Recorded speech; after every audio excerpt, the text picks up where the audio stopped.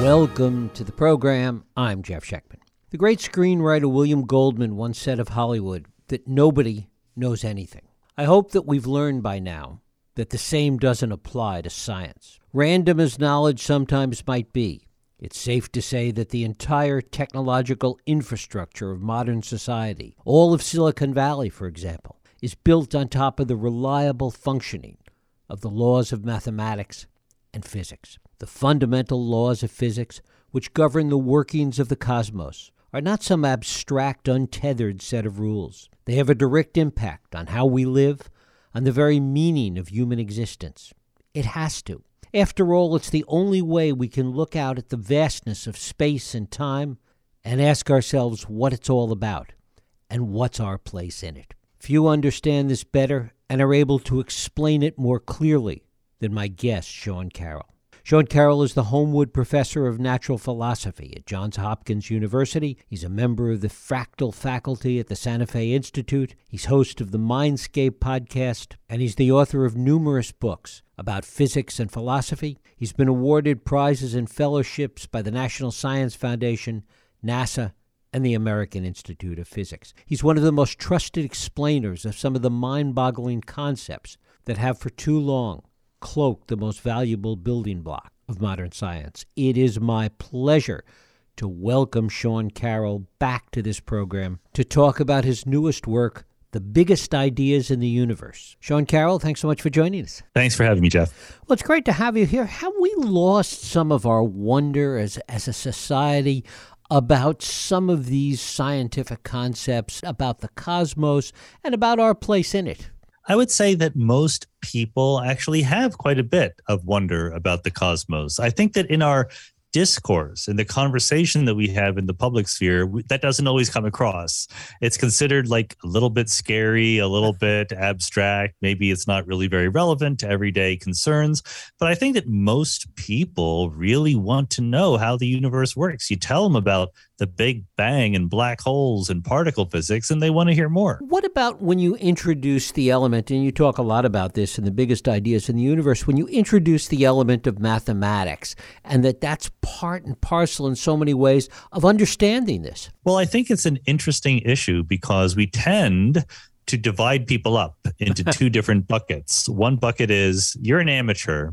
You don't know the math. You don't know the physics, but we can tell you stories about it. We can draw pictures and you can learn things. And that's what I've done in my own books so far. And then we say, you're a professional. You're a physics student. You're going to take years of courses. You're going to do a lot of homework. You're going to take final exams. You're going to learn all the math. And I think that there's just too big of a gap in between there compared to what there should be. I think there's no reason to hide the secrets of the mathematics of physics from people who don't necessarily want to be professional physicists, but are still very interested in it. The math is not nearly as intimidating and inaccessible as we make it out to be. Talk a little bit about that and the ways things like geometry and algebra and calculus play into understanding all of this.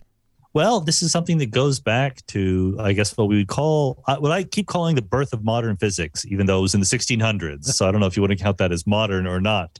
But when people like Descartes and Galileo and Newton put together the rules that we currently call modern physics, their big step forward was realizing that physics is very simple at heart. We can take away complications. Like Galileo, for example, famously said, a heavy object and a light object will fall at the same rate if there were no air resistance. And that sounds like pretty easy to say, but there is air resistance. So what gave him the right to say that? And the answer is that once you say that, you can attach very specific, rigorous quantitative equations to the motion of objects in the universe. And then you can always put back in the air resistance and other complications. But these equations are smarter than we are. They make predictions that we human beings wouldn't have gotten to if we weren't forced to believe what the equations were telling us. Talk about the ways in which it's important to keep in mind, I think, the fact that these laws, these rules, these equations are so much a part of the fundamentals of the technology that we interact with and use every single day. Yeah, and I think that me personally, I like to be very upfront about the fact that although physics in particular and other sciences generally are crucially important for technology. That's not why I'm interested in them. I just want to know how the world works, right? If we know what dark matter is, which we don't yet, but we're trying to discover it, that actually probably won't be helpful for technology, but it'll be an enormous clue about the fundamental nature of reality, which is pretty cool. And the ability to understand that at the level of the equations, I think, gives you a different way of thinking. It's like being able to play a musical instrument or speak a foreign language.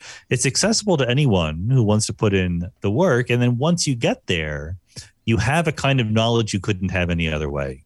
Does the practical side of it, or understanding the practical side of it, though, help kind of spread the gospel? Does it help make people more interested in understanding these concepts of physics?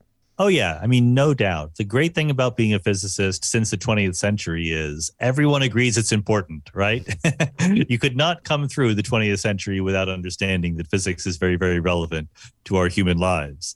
It is greatly appreciated, affected our not only ability to build technologies that we all know and love, but to do things like go to other planets or to imagine building settlements on Mars or the moon or something like that. If we didn't know about the physics of the planets moving around in the solar system the way they do, we wouldn't be able to do this. The famous example is Albert Einstein's theory of general relativity, which he came up with in 1915. Nobody thought at the time it would have any technological application whatsoever. But it turns out that our GPS systems would not work if we didn't understand general relativity. So literally, when I ask Google Maps how to get from one place to another, Albert Einstein is helping me get the answer. Talk about the speed at which things are changing, the speed at which knowledge is being acquired, and the necessity sometimes to keep up with that. And yet, for some of the fundamental ideas and the fundamental physical concepts that you talk about in the biggest ideas in the universe, these are things that have been known and sound for quite some time. Well, yeah, and I think that's a very interesting and complicated question because, number one, knowledge is advancing very quickly. There's a lot of people out there who are very smart, doing scientific research, doing experiments, teaching us things. We're learning a lot. Number two, the rate at which knowledge is advancing is kind of unpredictable. It's going forward, but different fields move at different rates. This is very simplistic, but a lot of people say that the 20th century was the century of physics and the 21st will be the century of biology, because we're really making advances in biology these days in a way that we weren't 100 years ago. And the third thing is there's progress and then there's productivity, which are different things. So people will continue to write scientific papers and come up with new ideas, whether or not they represent large advances in our knowledge. So if you're a working scientist, the thing is you don't know whether someone's paper is going to be really, really important down the line. So there's a flood of information out there that we have to struggle to keep up with. In trying to grasp all of this, talk about the fundamental places that people need to start from in terms of understanding the physics, the grounding that they need first. Sure. In my books, The Biggest Ideas in the Universe, the whole point is you don't need to know any math at all coming into it. Now, to be fair, maybe understanding 2 + 2 = 4 would be very helpful, or at least, E = mc squared is a very simple equation that I think people can understand very basically. But we start with the simplest idea of conservation. That's chapter 1. And conservation is just the idea there are some quantities that don't change at all over time. Energy is constant. What that means is you can change energy from one form to another, but the total amount stays the same. Momentum is the same from moment to moment. And that turns out to be super profound. It's not at all obvious. Aristotle would have been shocked at the idea that energy or momentum are conserved. It's really a new angle on understanding the universe. But then building up from there, you start looking at things that do change, what it means to move through space. What is space anyway? What is time anyway? And before you know it, you're doing general relativity and discovering black holes. What about calculus? How important is that in understanding all of this? Well, calculus is the major player, honestly. That's the one kind of math that probably most people are not comfortable with that you really, really need to understand modern physics. So, in the book, my attitude is great. We're going to teach you calculus.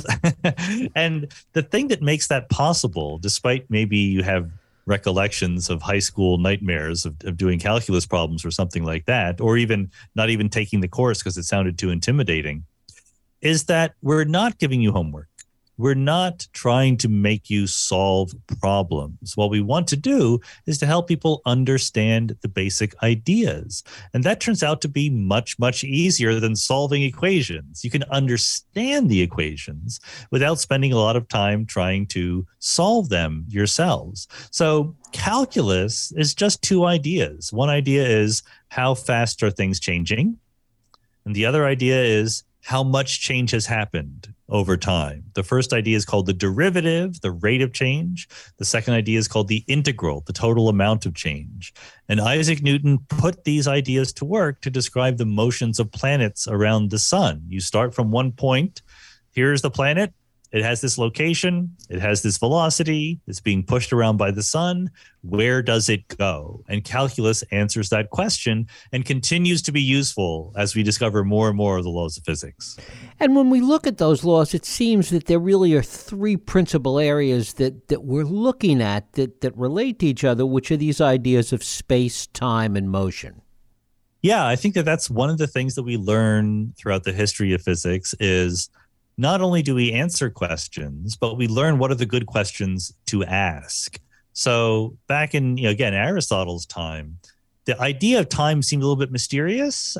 We had the universe, and we would have called the universe all of the stuff in the universe located in space at different points of space. And then time is some kind of process, some way of describing change that was a little bit mysterious. And it built up over hundreds of years through the work of Galileo and Newton all the way up to Einstein to realize that space and time are similar to each other. They're both ways that help us locate things in the universe. If you want to meet someone for dinner, you need to say where you're going to have dinner and also when, right? Those are two pieces of data you have to give them. And this culminates in Einstein's theory of relativity, where in fact there is just one unified idea of space-time, and different observers in space-time will divide it up differently into space and time. And that's the modern view we go forward with. And what is the cutting edge now of understanding this? What do we know now that Einstein didn't? Oh, that's a great question, because I'd like to brag a little bit that I know more about general relativity than Einstein did, despite the fact that he invented it. Of course, it's not really bragging. It's just that I was born later than Einstein, and we have learned a lot since Einstein came along. So in 1915, he puts forward his equation for general relativity, and it's an instant success. He understands an existing anomaly in the orbit of Mercury. He predicts deflection of light by the sun, which is then observed very, very quickly, and he becomes a world-famous celebrity. But there's a lot hidden in that equation that he didn't know about. I mean, one is just the existence of black holes. Einstein went to his grave never knowing about black holes. Something he did learn about later was the Big Bang theory, right? The idea that 14 billion years ago, the universe was hot and dense and rapidly expanding, and it cooled off into the universe we see today. The idea of gravitational waves going through space, all of these different phenomena were not on Einstein's mind when he invented the theory. But the great thing is they were there in the theory, despite the fact that Einstein didn't know it. The theory knew more than he did. And talk about black holes and why there is such a fascination with them today, and what we really are seeking to learn from them. Yeah, like I said, black holes were always lurking there in the equations, but it took us a long time to really appreciate it. So Einstein writes down his theory in 1915. Just 2 years later, in 1917, Carl Schwarzschild solves Einstein's equation. And it's a great story because Schwarzschild was in the German army. World War I was going on at the time. And he was a trained astronomer, so they put him to work calculating the trajectories of artillery shells. But in his spare time, he learned general relativity and solved the equations. And we now call his answer the Schwarzschild solution. It's what describes gravity right here in the solar system. But there was this special feature of his solution that if you crushed enough mass into a sufficiently small region of space, some kind of threshold was crossed. And it was a weird thing. And they didn't understand it. And they talked about it. They're like, what happens at this point? It's really weird. We don't know. It wasn't until the 50s and 60s that scientists finally understood what was going on, which is a black hole, a region of space where gravity is so strong that nothing can escape, not even light. And that was thought to be kind of a mathematical curiosity. These days, we look at black holes all the time. We see their effects. We see the black hole, or what we really see is the matter spinning around the black hole at the center of our galaxy. It's 4 million times the mass of the sun. We can take a picture of it. Other black holes spiral together and give off gravitational waves. People can detect that and they win the Nobel Prize. So black holes have become absolutely mainstream in astronomy, even though they were implicit in the equations 100 years ago. And what do they tell us about the cosmos beyond the uniqueness of and the curiosity that they are? Well, I think it's interesting both for relatively down-to-earth astronomers because black holes play a role in the evolution of stars and galaxies and maybe other things in the world. So our galaxy has a black hole at the center, like I said, 4 million times the mass of the sun. You might think that in some sense that black hole is holding us together, but that's not exactly right. The galaxy has 100 billion stars. So in fact, the black hole is kind of tiny compared to the galaxy, but it might play an important role in the history of the galaxy. We look out at older galaxies and they're often very, very brightly shining. And we think that's because that's part of the process by which the black hole was formed in the early universe and all of the gas and dust spiraling into it, glowing as it spirals in and giving off this huge amount of radiation. So for astronomers, black holes play an important role in the evolution of the universe. For physicists, black holes are fascinating because they're extreme, right? It is impossible to squeeze more energy into a region than a black hole has. And that makes them playgrounds for the minds of theoretical physicists. We're still trying to wrap our brains around exactly how black holes work in the real world. And one of the things that you often add to the discussions of this, in The Biggest Idea in the Universe and in other things you've written, is the broader philosophical framework to understanding all this beyond the science. Talk about that. Yeah, I do think that there's been a long history of an interplay between philosophy and science in general, physics in particular. I mean, there wasn't in Isaac Newton's time any difference between philosophy and science. Newton described himself as a natural philosopher. And later things sort of splinter off, and then partly that's just because of academic politics and things like that. But it remains true that there are some issues in science for which a philosophical cast of mind is very helpful. The idea that we can be patient, we can think things through, ask the most fundamental questions, ask why things are this way rather than that way. And so for these books, mostly I want to talk about ideas that are established, right? We're not speculating about extra dimensions or the multiverse or whatever. But I do like to lay out some of the philosophical underpinnings because eventually we will want to move beyond what we currently know. And I think that task is greatly aided if we understand what we're doing. And that means knowing a little bit of philosophy. And concurrent with that is imagination and the way that that's part of both. Yeah, no, absolutely. I mean, science is a creative endeavor. And the part of science that we understand the least is how people come up with new theories, right? That's part of the scientific method. You have to come up with a hypothesis and then you test it. But nobody knows how to do that. Good scientists are good at it. We don't know how to program a computer to do it or anything like that. So that task of imagination is to say, well, maybe things could be this way, maybe they're that way. What are the important ingredients? How do they fit together? How do we simplify what's important and ignore what's a complication? All of that is what goes into making a really good theoretical physicist. And talk about quantum physics and why that's important. It's an area, again, that people hear a lot about, sort of fascinated by, but don't really understand in many cases. Yeah, well, that will be book 2 Right. of the series. This is book 1 of a 3-part series. And the first book is all classical. The second book is quantum. And this was the great revolution that happened at the beginning of the 20th century that we sort of put together in the 1920s. And the idea is that if you look at atoms, look at radiation, look at all these tiny little phenomena, the ordinary rules of Newton or Einstein make predictions, but those predictions are just wrong. They're not how nature really behaves. And people eventually realized that it's a very, very deep thing. What nature is at the fundamental level is not a bunch of particles interacting through forces. It's a wholly different kind of thing, which we call the wave function. And we don't need to get into what the details are. But what's relevant about it is, unlike in classical physics, where you can set the system up, whether the system is the universe or a pendulum or whatever you want, and then you can predict what it will do. In quantum mechanics, you can set the system up, predict what it will do, but you cannot observe what it's done. All you can predict for your observational outcomes are the probabilities of getting different answers. You can never predict exactly what you will observe.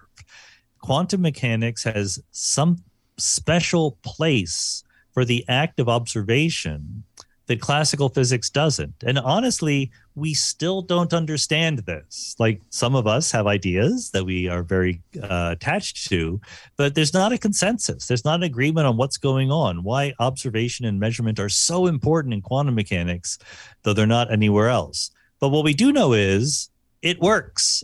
For whatever reason, this crazy ad hoc set of rules that we have in quantum theory really fits the data very well.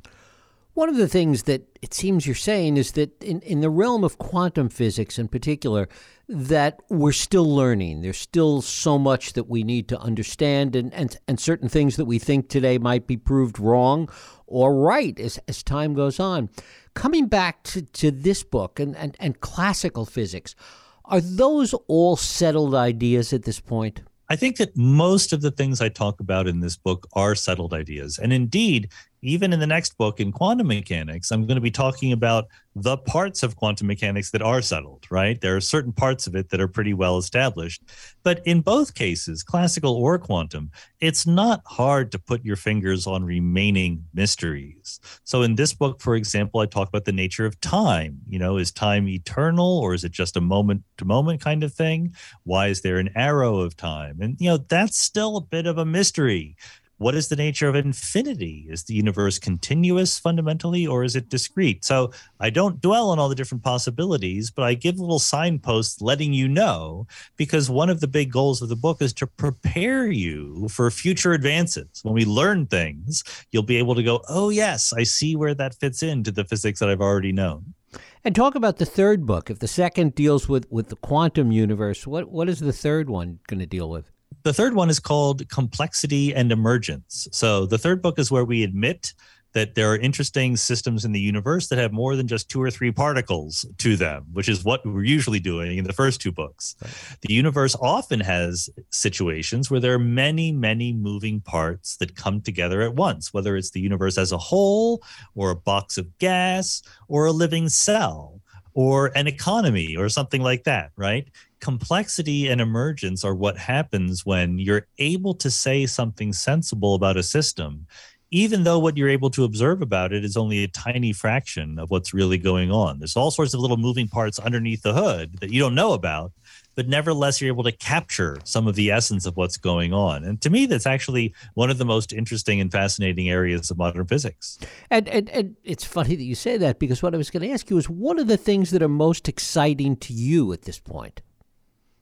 Well, that is one of them. I think the 2 things that are most exciting to me are, number one, the evolution and nature of complexity in the universe. Like, physicists are really good at understanding systems that are simple.